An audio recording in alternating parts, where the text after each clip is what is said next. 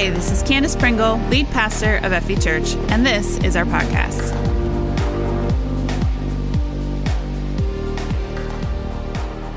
All right, today is our last weekend of Disciple Makers. If you have been with us at all over the past 4 weeks, you know that we've spent this month really focusing on how to not only be a disciple of Jesus, but how to go about making disciples of Jesus as well as we've been called to do. And I know this has been a challenging series, right? A stretching series. It was sort of designed to be that way, to pull us all to a new level of obedience and focus on who Jesus is. So I hope that you have felt a little challenged and stretched during this, but not to the point of breaking.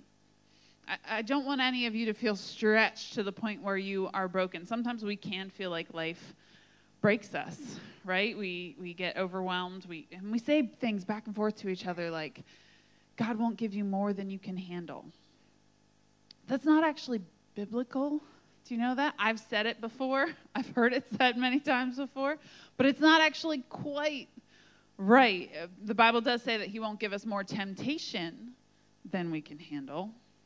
That's not what we mean when we say it. I mean, he won't give you more struggle than you can handle. 2 Corinthians 1, however, says we were crushed and overwhelmed beyond our ability to endure. And we thought we would never live through it. Right? This was the calling God had placed on their lives. They were crushed and overwhelmed beyond their ability. In fact, we expected to die, it says. But as a result, we stopped relying on ourselves and learn to rely only on God, who, by the way, raises the dead. Only on God, who raises the dead, the God of the impossible, right? That's who we're relying on, not ourselves, but on God. You know, sometimes this burden, this calling that we've been called to do, to make disciples of all nations, it threatens to crush us, stretch us beyond our ability to endure. It's heartbreaking work to invest in people, to pour into people and see them walk away. Heartbreaking. It's backbreaking work sometimes. It's sleepless nights and long days, but it's worth it and it's good. And I don't want to lie to you and tell you it's easy. It's not what you're signing up for to be a disciple maker. If you've joined us on this journey with the challenge and all of that, it's not easy. But God doesn't leave us to it by ourselves. He doesn't leave us alone in it. And if you remember the very first week, we kicked off this series, and I told you on the last week, we're going to talk about the helper. God sent a helper for us. He didn't leave us alone in this mission. And so today we're going to go to Acts 1, and we're going to read about Jesus' last moments on earth, his last season of his assignment, the work that God had called him to do. You know, by this point in his ministry, he had lived through his own personal hell. He had been tortured, his body and mind. People had left him, betrayed him, denied him. He had lived through even death and overcame. Right? He had to live through those things. God didn't supernaturally whisk him away and shield him from all of that pain. He had to walk through it. But in every possible way, he not only walked through it, but he came out thriving, overcoming. Jesus is the ultimate overcomer by his own strength and power. Through the Spirit of God, he overcame. And he wanted us to have that same power. The mission that we're called to, we need that same power to be called to something higher than just an easy life, a comfortable life. We're called to change the world with the message of the gospel, to live through the evil of this world and not only survive it, but to thrive. And so we're going to go to Acts 1 today and read about Jesus' last moments with his disciples and what he said to them. Now, this is written from the perspective of Luke, who was a doctor. He looked at things very analytically, and he wrote us 2 books, the book of Luke and Acts, the continuation of Luke, to tell us this story. And so he says in verse 1, in my first book, I told you, Theophilus, about everything Jesus began to do and teach until the day he was taken up to heaven, after giving his chosen apostles further instructions through the Holy Spirit. During the 40 days after he suffered and died, He appeared to the apostles from time to time, and he proved to them in many ways that he was actually alive. And he talked to them about the kingdom of God.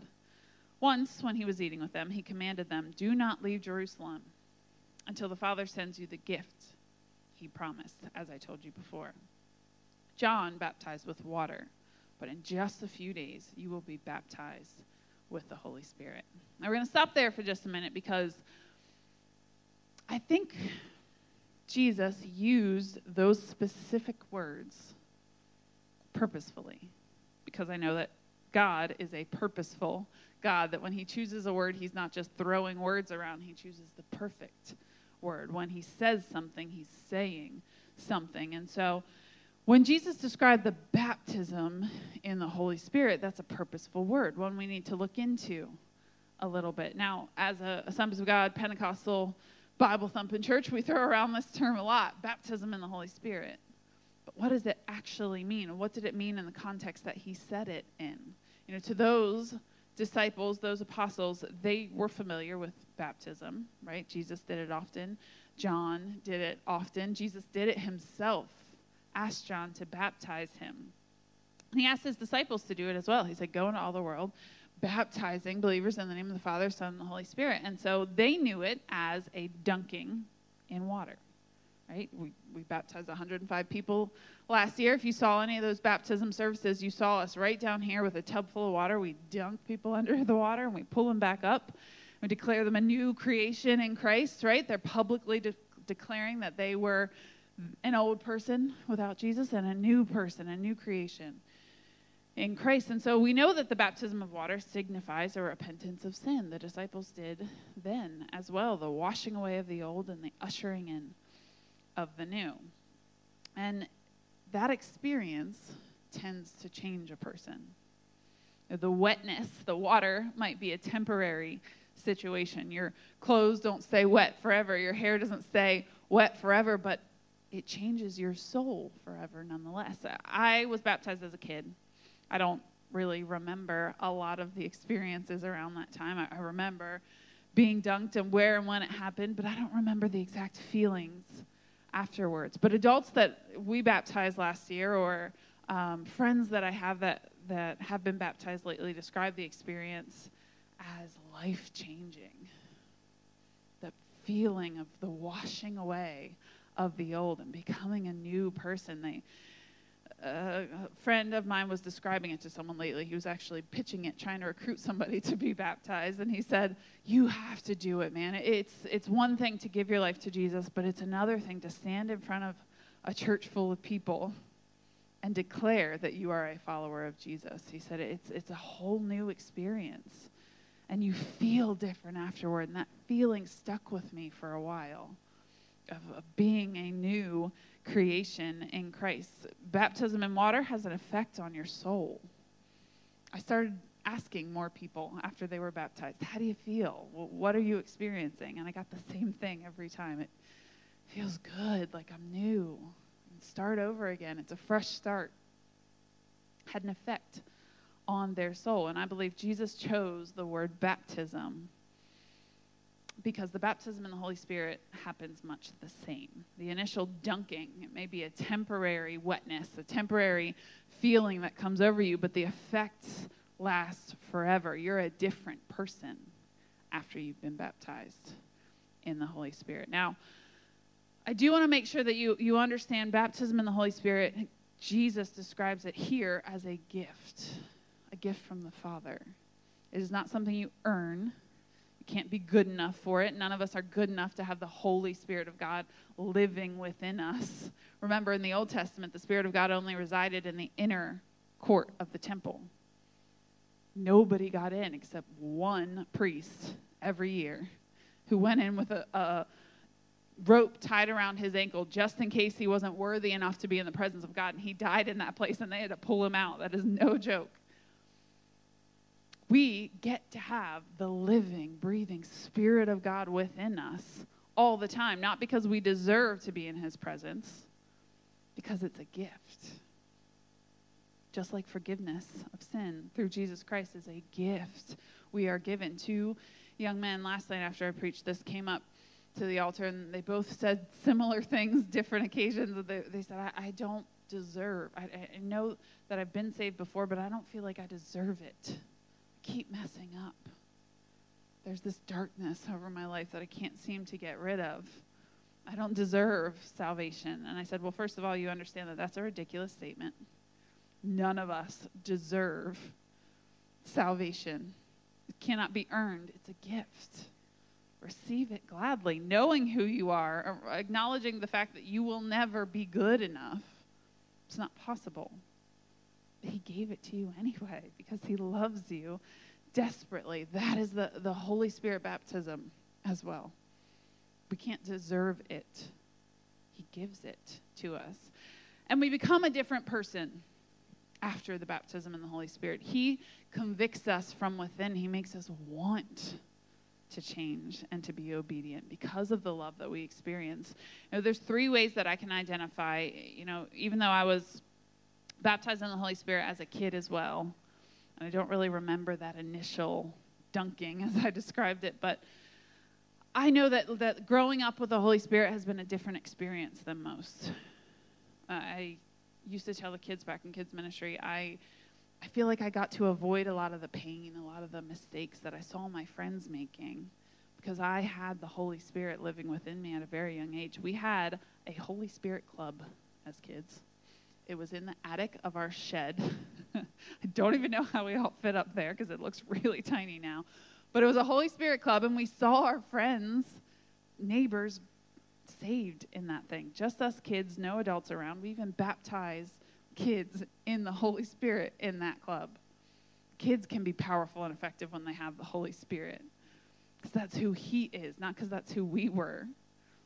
I got to avoid that pain and the destruction that we can bring on ourselves in our teenage and young adult years, not because of who I was, but because of who he is.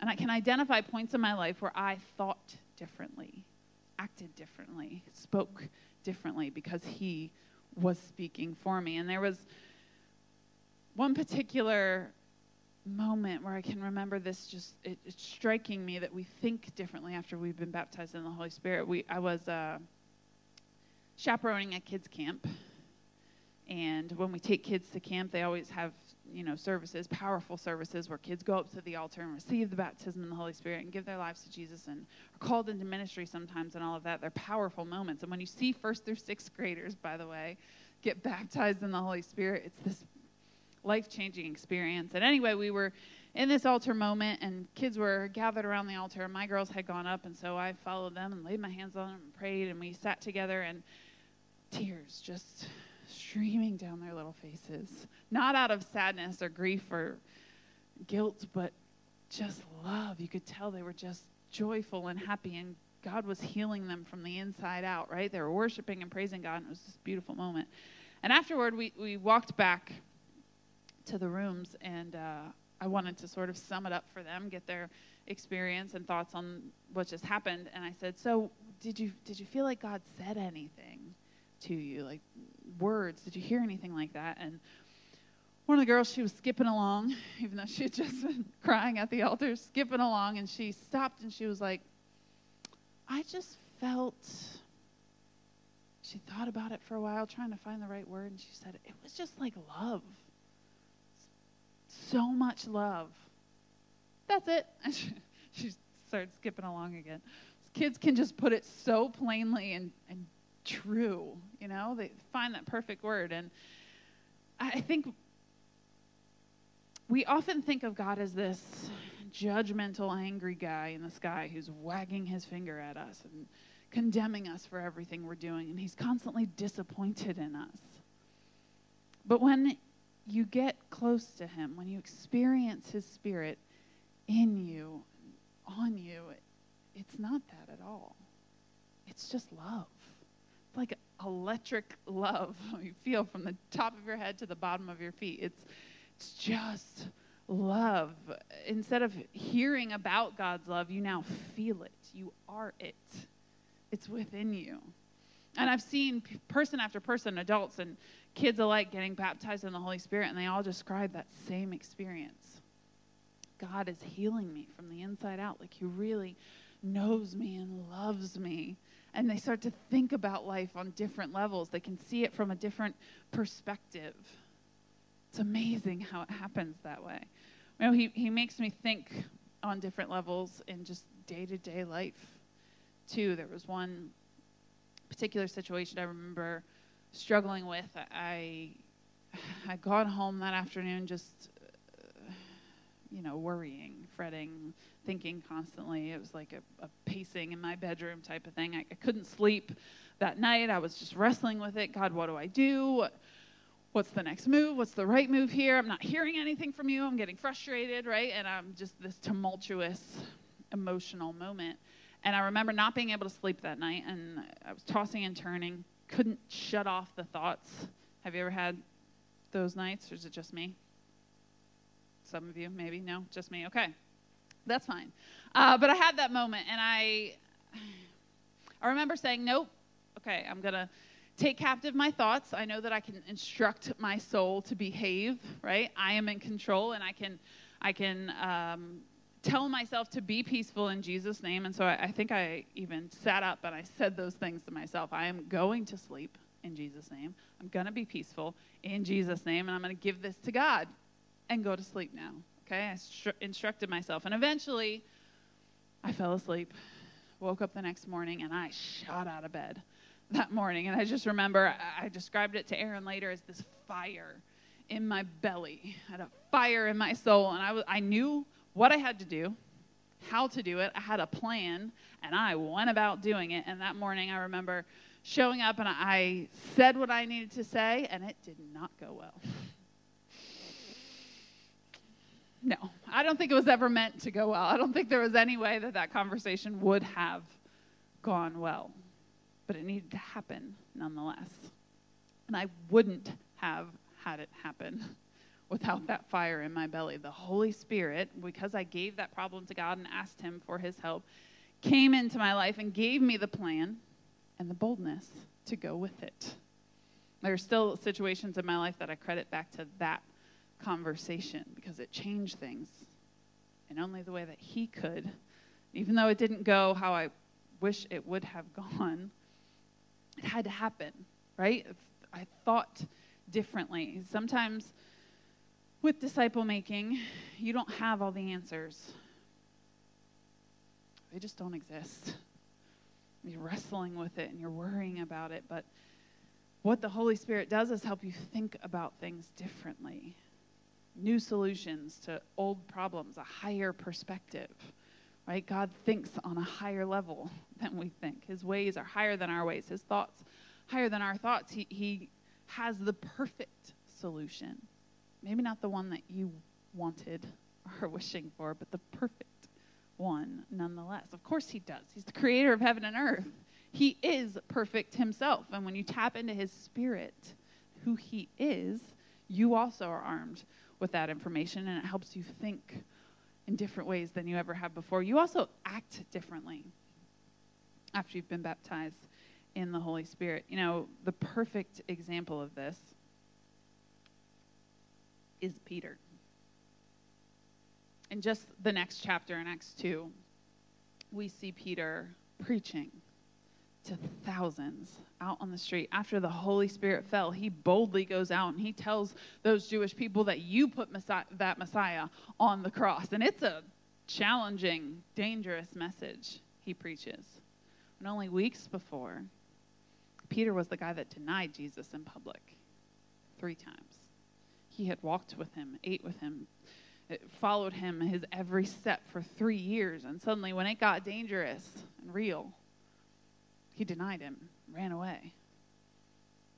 But after the Holy Spirit was in Peter's life, he was preaching, and 3,000 people joined the church that day because of Peter's message. He acted differently. Still Peter, but the on-fire version of Peter. The bold, speaking from a place of authority Peter. The way Jesus spoke. You know, Jesus, through the power of the Holy Spirit, he spoke with authority, and that's the thing that drew people to him. I mean, he was also performing miracles, and that caused wonder to spread and all of that, but we see over and over and over these stories throughout the Gospels where people were intrigued by the way that he spoke. He acted like he knew God personally, not just knew about him like the other teachers and rabbis of that day, but actually knew him. Now, the early church shared everything they had. That's the kingdom of God. That's the Holy Spirit working through them. The early church prayed together constantly. They were in the temple together every day. They shared meals together. That's the kingdom of God. When Jesus spoke about the kingdom of God, he didn't always mean heaven or eternity or some faraway place or the kingdom that's going to come someday. He said, the kingdom is here now because I am here now, because the Holy Spirit living within you helps you to act like actual Christians, genuinely loving people, sacrificially loving them. That's love. That's the Holy Spirit. That's the kingdom of heaven that Jesus spoke about. If we're actually doing things in the name of the Holy Spirit, it all points back to the gospel. Brings people into the gospel. Occasionally we think the Holy Spirit is like this weird force that comes in and distracts us from God's plan. And actually, God is a planner. He planned Jesus coming from the dawn of time. The Holy Spirit is a planner. Occasionally, we make plans that are outside of his plan, and he comes in and messes that up. But it's all according to his plan, the gospel, sharing the gospel message. That's our mission and calling. That's what it's all about. And we speak differently, think differently, act differently when he is resting on our lives. You know, there's this other time where I was kids pastoring, and I remember it was after a class, and there was a parent that came up to me, and she asked me a question about a decision that I made about her kid. And I remember her being very kind, but there was a little bit of fire behind her eyes, and I could tell she was a little upset. And I didn't know the perfect answer to the question that she asked. I felt like I made the right call, but just didn't have an answer. And so I remember I had my hands full, and so I made an excuse. I was like, give me a second, let me put this stuff down. And as I turned around, I just said, Jesus, help me. Holy Spirit, please give me the answer. And I was panicking a little, and I put the stuff down, and I came back, and I said, okay, tell me about what you're saying, and asked her a few questions, and silently still praying in my head. And suddenly, I was answering the question. I mean, I remember the words coming out of my mouth, and I was hearing them for the first time, right? It was like I was saying the perfect answer. I knew it immediately, but I hadn't thought the perfect answer. Those thoughts hadn't formed in my head ever, and yet they were coming out of my mouth, right? We pray all the time up here, God, your words, not ours, right? You speak through me today. Don't let them be my agenda. Let them be your agenda. And there I was experiencing that. I hadn't thought those words before. They were the Holy Spirit's words, and immediately it was the right answer, the right call. I knew it. All him. We think differently, act differently, speak differently when we're baptized in the Holy Spirit. So let's keep reading about the power that comes on us. Acts 1:6. So when the apostles were with Jesus, they kept asking him, Lord, has the time come for you to free Israel and restore our kingdom? Notice this question, because it's easy to just breeze by it. Lord, has the time come? They're still speaking and thinking in such physical here and now terms. They thought Jesus was still going to overthrow the Roman government and free them from their oppressors, and that they were going to sit by his side and rule the kingdom and be vindicated, and all those people who oppressed them and thought that they were wrong and tortured them for 3 years, they were going to pay, and we're going to be in charge, right? That's the terms they were thinking in. Has the time come for you to free Israel and restore our kingdom? And you can understand how they would feel this way. I mean, 3 years they followed him. 3 years people tried to kill them and trap Jesus. And then they did trap Jesus and kill him. He was gone for 3 days. He's back suddenly for 40. He comes and he shows up and he speaks into us, and now must be the time. And we ask this question a lot too. I know I do. God, is now the time you're going to vindicate me? Is now the time I'm going to get to show everybody that I was right all along? Is now the time that you're going to free me, restore my kingdom, and set me up in power, right? We want Jesus to do that, and yet we're thinking in the here and now, the physical. Again, Jesus has a higher perspective. He understands more than we do, and he wasn't coming just to restore their kingdom for that culture and time, but every kingdom for all people forever. They couldn't see that yet, but he replied, the Father alone has the authority to set those dates and times, and they are not for you to know. Not for you to know. Did you know there are some spiritual truths that are not for you to know? For the Father to know and for you to trust him? Not for you to know. But you will receive power when the Holy Spirit comes upon you. And you will be my witnesses, telling people about me everywhere, in Jerusalem, throughout Judea and Samaria, and to the ends of the earth. Jesus wanted to give them power. Power not to see into heaven or to know the future and predict everything that's coming.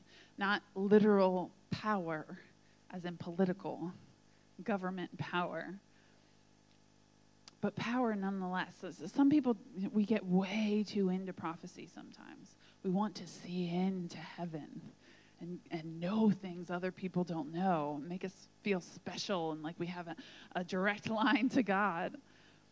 But some things are not for you to know. You have a job to do here and now, and it's just to find more people, get them into heaven. Not even more people necessarily, but one person. Find one more that you can save, one more you can snatch from the grips of hell, one more that you can show freedom and hope and love to. Jesus said, that's your mission. You will be my witnesses. You know, a youth student asked me the other day, how do I tell people about Jesus? How? I don't want to push them away. You know, I think he actually said, I took some of your Easter invites and I took them to work and I put them on the desk, but I think they got thrown away. I don't know how to do this. Help me understand. And I said, you know what? I think sometimes we make it too complicated. Just step back and be a good friend, right? A real friend. Love people genuinely and honestly. Be there for them when they're hurting. That requires you noticing when they're hurting, right? Living a selfless life enough to notice the people around you and what they're going through, and then be there in those moments. And when they're ready to hear, you'll know. Right? Jesus said, I came to seek and save the lost. That is people who know they are lost. People who thought that they had it all together and knew all the scriptures he was often found rebuking and sending away, actually. The ones who knew that they were lost, he spoke to powerfully. Jesus just called you to be a witness. Another version says power to testify. To testify about the things that you've seen and heard. To be a witness in a courtroom is to be called upon to share your experience firsthand, what you've seen and experienced, to the people that haven't seen and experienced the same thing so they can understand, right? He called you to be a witness, to share what you've seen and heard. So what has God done for you? How is your life different since coming to know him? What did it feel like when you first gave your life to him? What has he done in your life? What is your story? We call it a testimony. What is your testimony? Because your story is the most powerful evangelism tool that you have. Nobody can look back at you and say, that didn't happen. What happened to me? It's my experience, not yours. You don't get to say it didn't happen. Right? You don't have to know everything about the Bible. Some people get so worried because I can't tell people about Jesus. I don't know enough yet. You don't have to know it all. Just tell your story. Why do you believe? Maybe it'll help someone else. Right? Say, look, I don't know exactly what you're going through, but I've been through similar things, and I can tell you the only way that I've gotten through it is Jesus. I know it'll help you too. Right? just speaking your story. When the Holy Spirit comes on you like that, he'll nudge you in those directions. He'll help you speak with authority, with wisdom, beyond what you have naturally. Jesus spoke with authority. And when the Holy Spirit was resting on his life, he spoke as if he knew that he knew that he knew that it was truth and there was nothing else. You have that ability too, through the power of the Holy Spirit. And I love how Jesus is so just genuinely, practically spiritual. Like there's always practical in what he says. And he says, telling people, you will be my witnesses, telling people about me everywhere. In Jerusalem, that was the town they're currently in, right there, in their city, in their sphere of influence.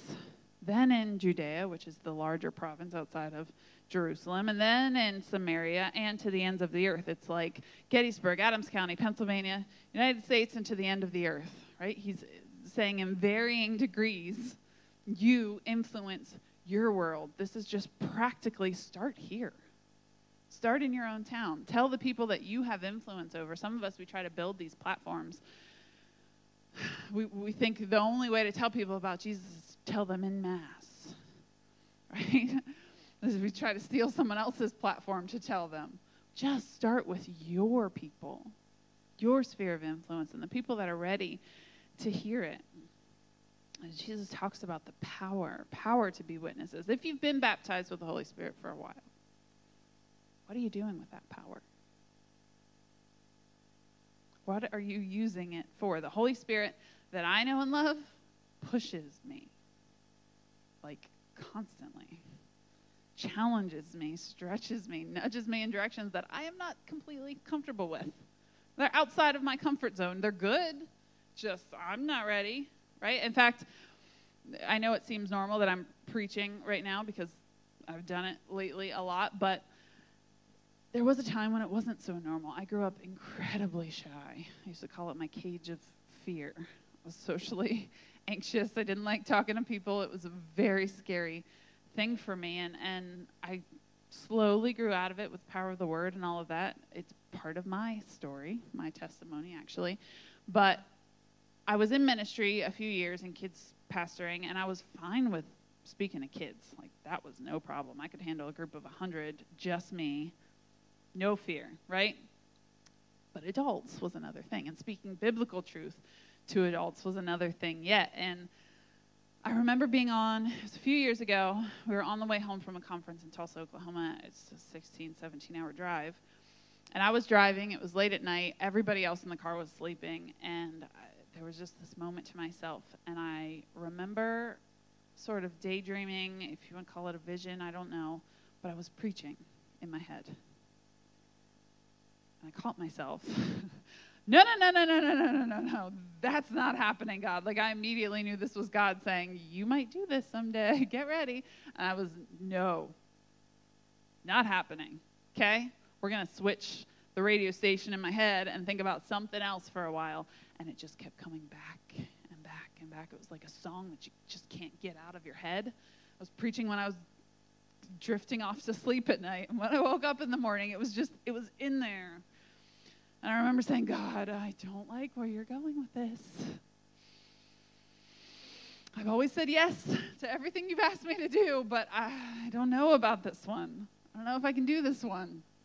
And finally, I think it's probably just he wore me down. I got tired of saying no, and I said, you know what? Okay.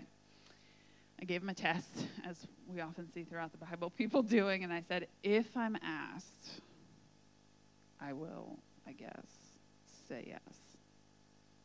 Maybe. Right? Maybe I'll say yes.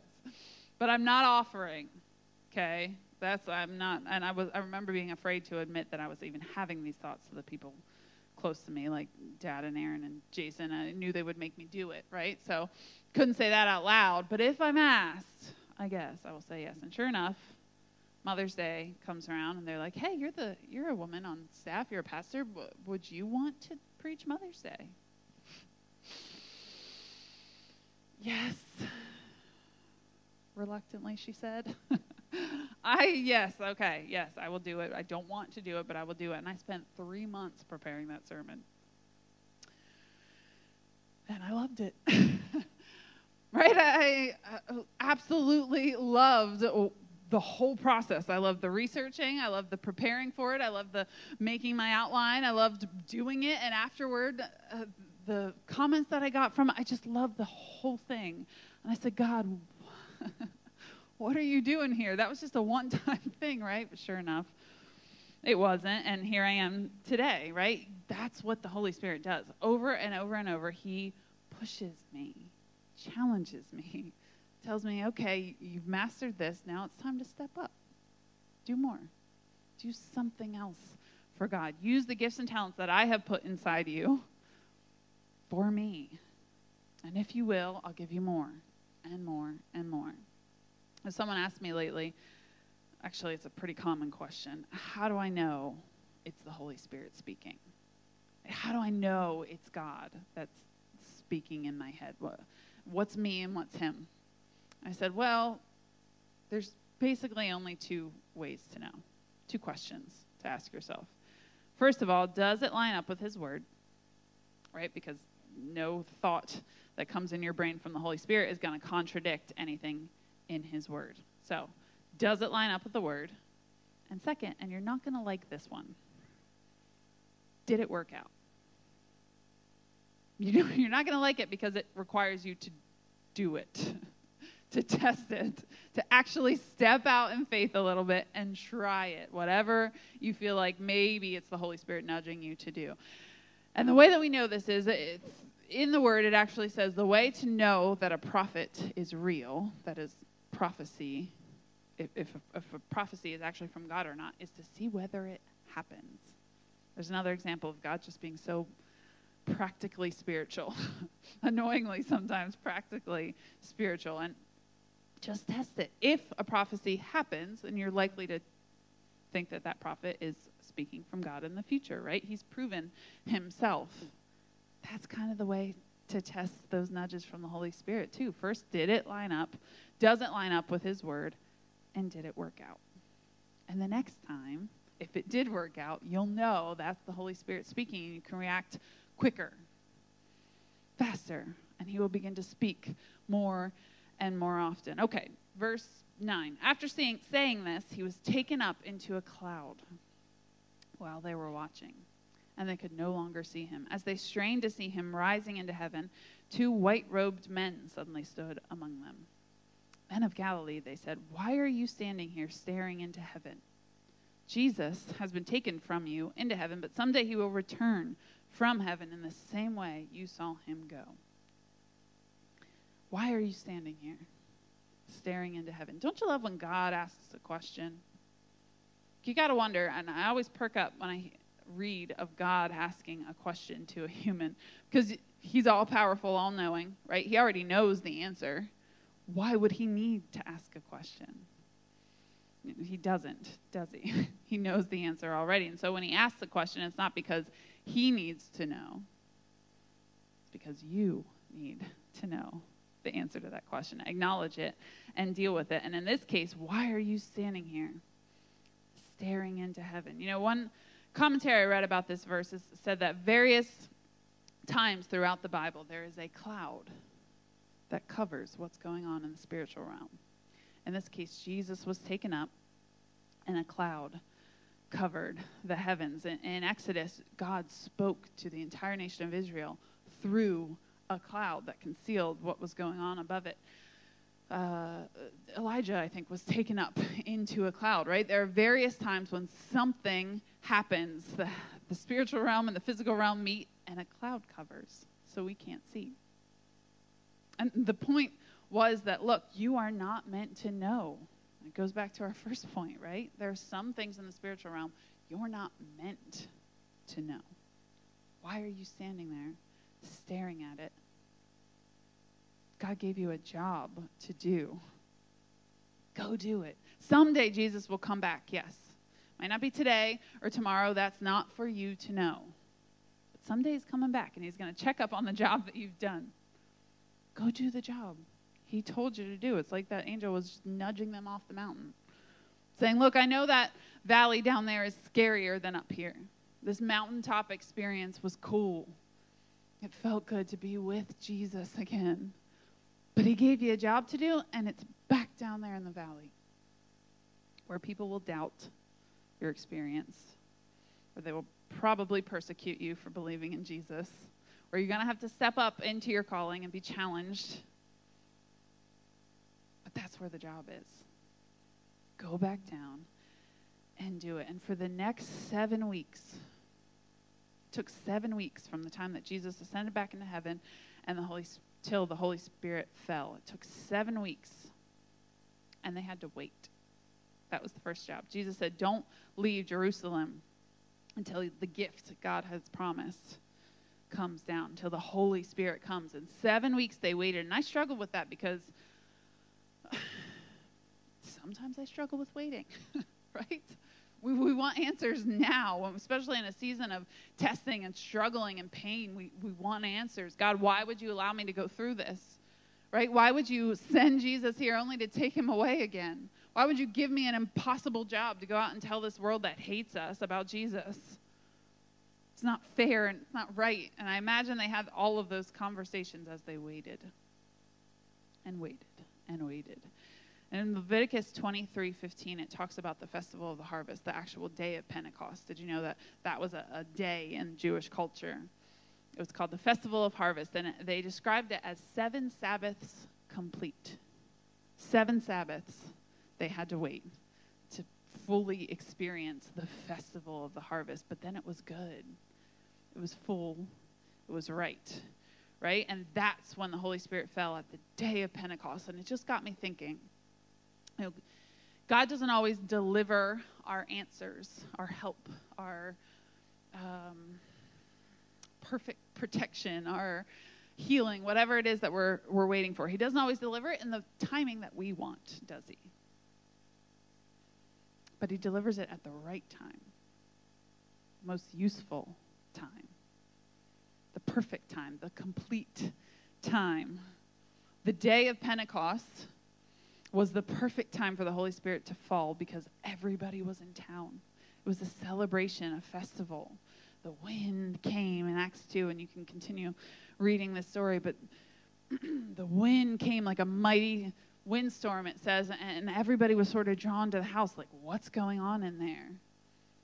The gospel spread that much further, that much faster, because it happened at the right time, the perfect time.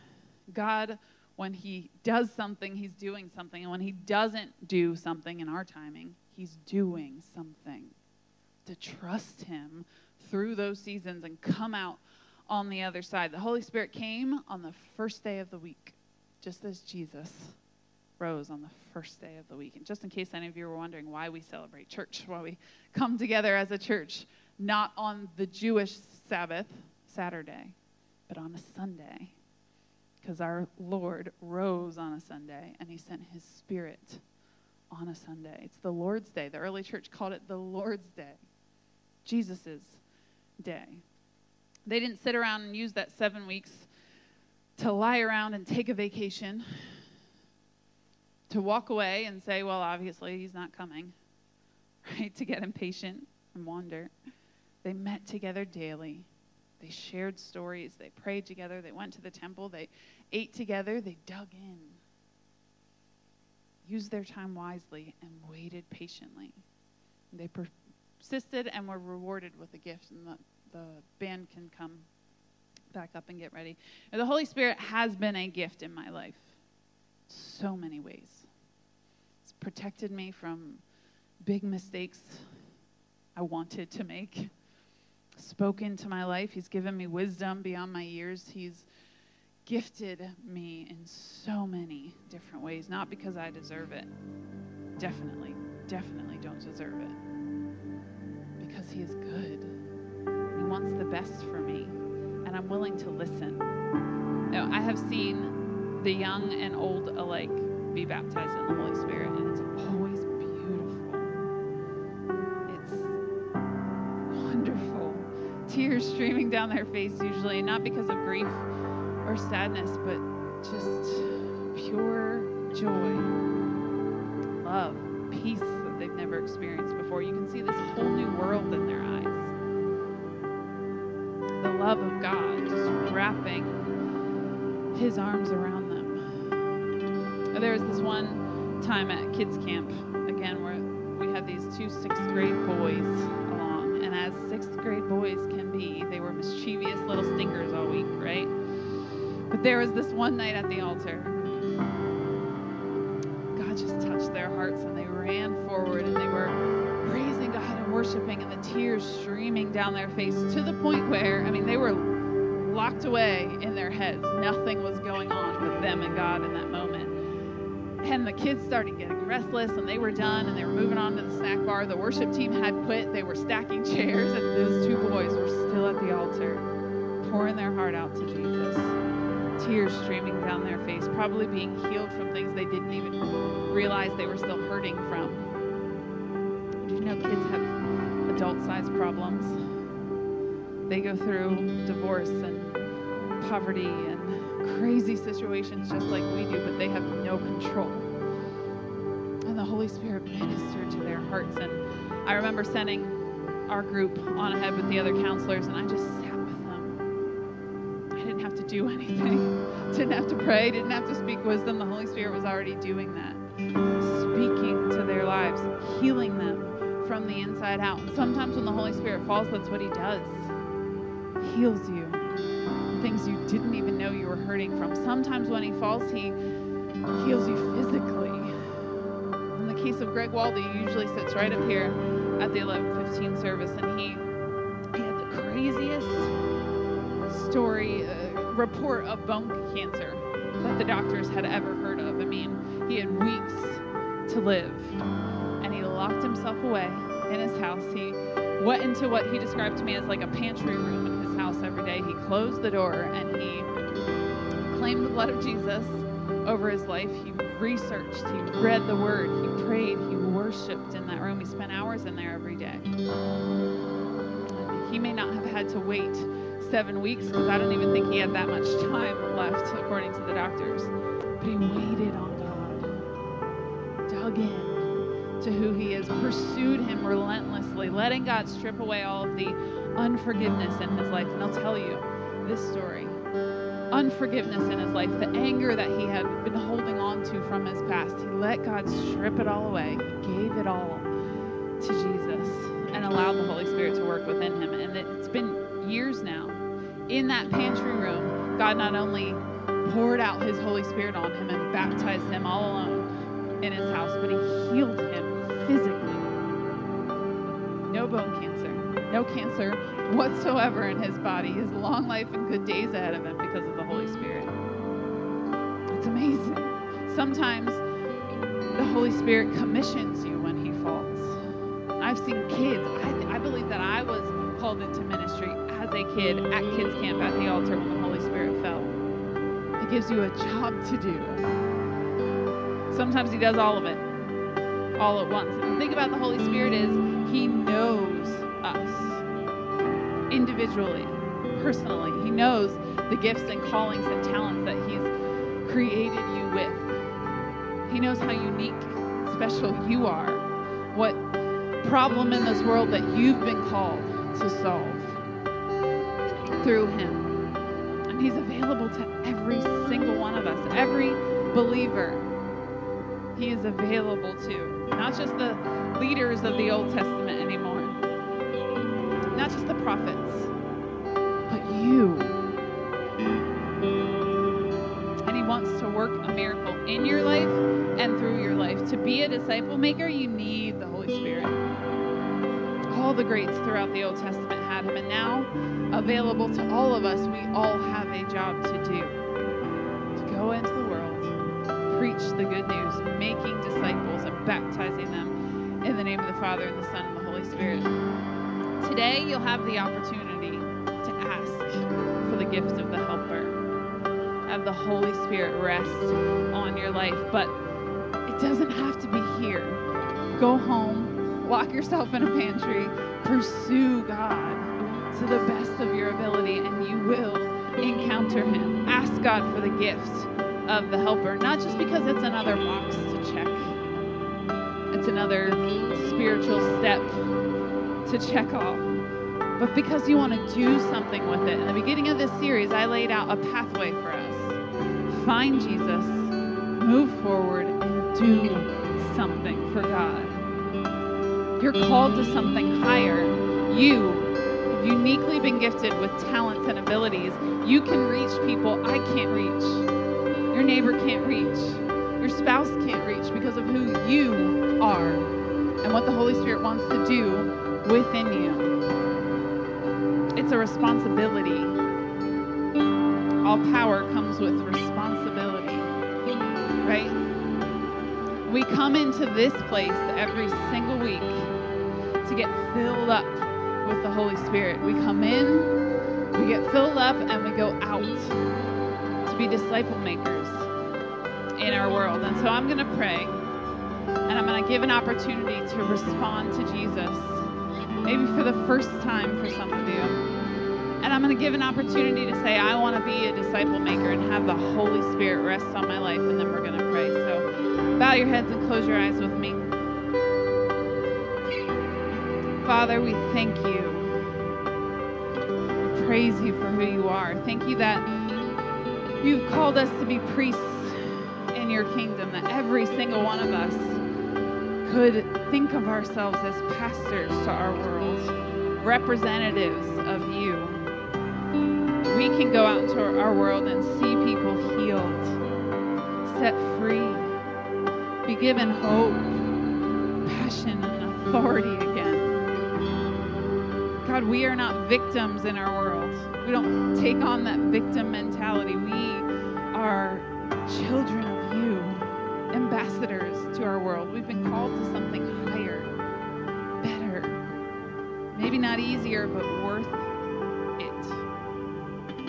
Father, I pray that you would use this week in this series as a commissioning for us as a church, that we would go out from here ready to preach, to be a friend, to love people genuinely. God, use the word like a lamp unto our feet, a light unto our path, that we would quickly and easily see what we're called to do in our life, in our sphere of influence. That we'd be able to preach a clear, passionate gospel message to the people around us. Speak to our hearts and minds, Holy Spirit. Set us on fire. We would be able to go out into our world passionate, vibrant, selfless for you. Jesus. Thank you so much for joining us today. If you made a decision to follow Jesus, please let us know by going to fv.church/IamIn. And remember to download our app for more content and helpful links.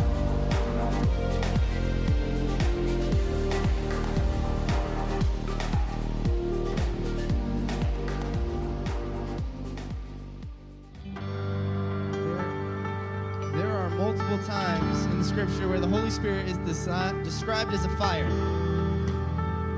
And the thing about a fire is, the more you try to hem it in, the more you're choking it. Pile it on and bury it, but you can let it breathe. And the Bible actually says, do not stifle the Holy Spirit. That's the same wording you would use to describe the choking out of a fire. If you want a wildfire to burn in your life, you have to let it burn in your life. You can't contain it to once a week at meal times and holidays. You must let it consume.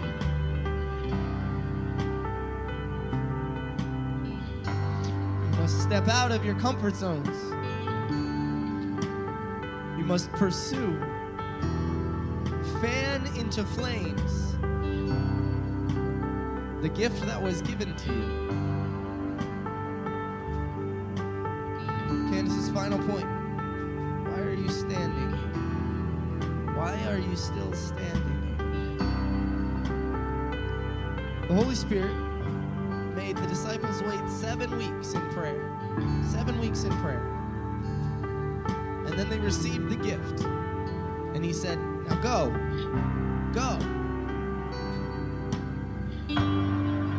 If you're looking for more in your life, show some patience.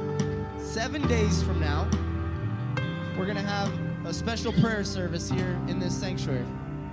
Sunday evening, 6 o'clock, next week, we're going to have a prayer service. We're going to seek the baptism of the Holy Spirit. We're going to be praying for healing and some vision for our church. You have 7 days to pray and get ready. Be patient. Wait on the Holy Spirit. Fan that into flame. And then show up at more prayer next Sunday, 6 o'clock, and watch that wildfire burn. Consume all of you and leave nothing left. Following this service, we're going to have the meet and greet in the back. Don't forget about prayer. But let's raise our hands to heaven one last time and pray. And seek God for this week. Seek God for our lives and what He has in store for us. Let's bring our needs in together. Heavenly Father, I thank you that you are speaking. That you want a church filled with disciple makers. There is no disciple maker challenge this week because now it's time to live it. Now it's time to go into all the world and start making disciples. Disciples of Jesus Christ. People who will live a changed life because someone will bring them the gospel.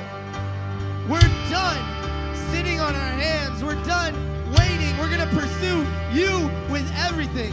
This week, seek the Holy Spirit. Do not wait. Heavenly Father, would you fill those who are pursuing you? Would you give power to those who need power? Give healing to those who need healing. Give patience to those who need patience. Let us receive from a good Father. God, I don't want any more deaf disciples, but listening believers. I don't want to stay standing where we are, but move aggressively into your kingdom. I want more of you. We need more of you. So, Heavenly Father, FB Church will worship you because we are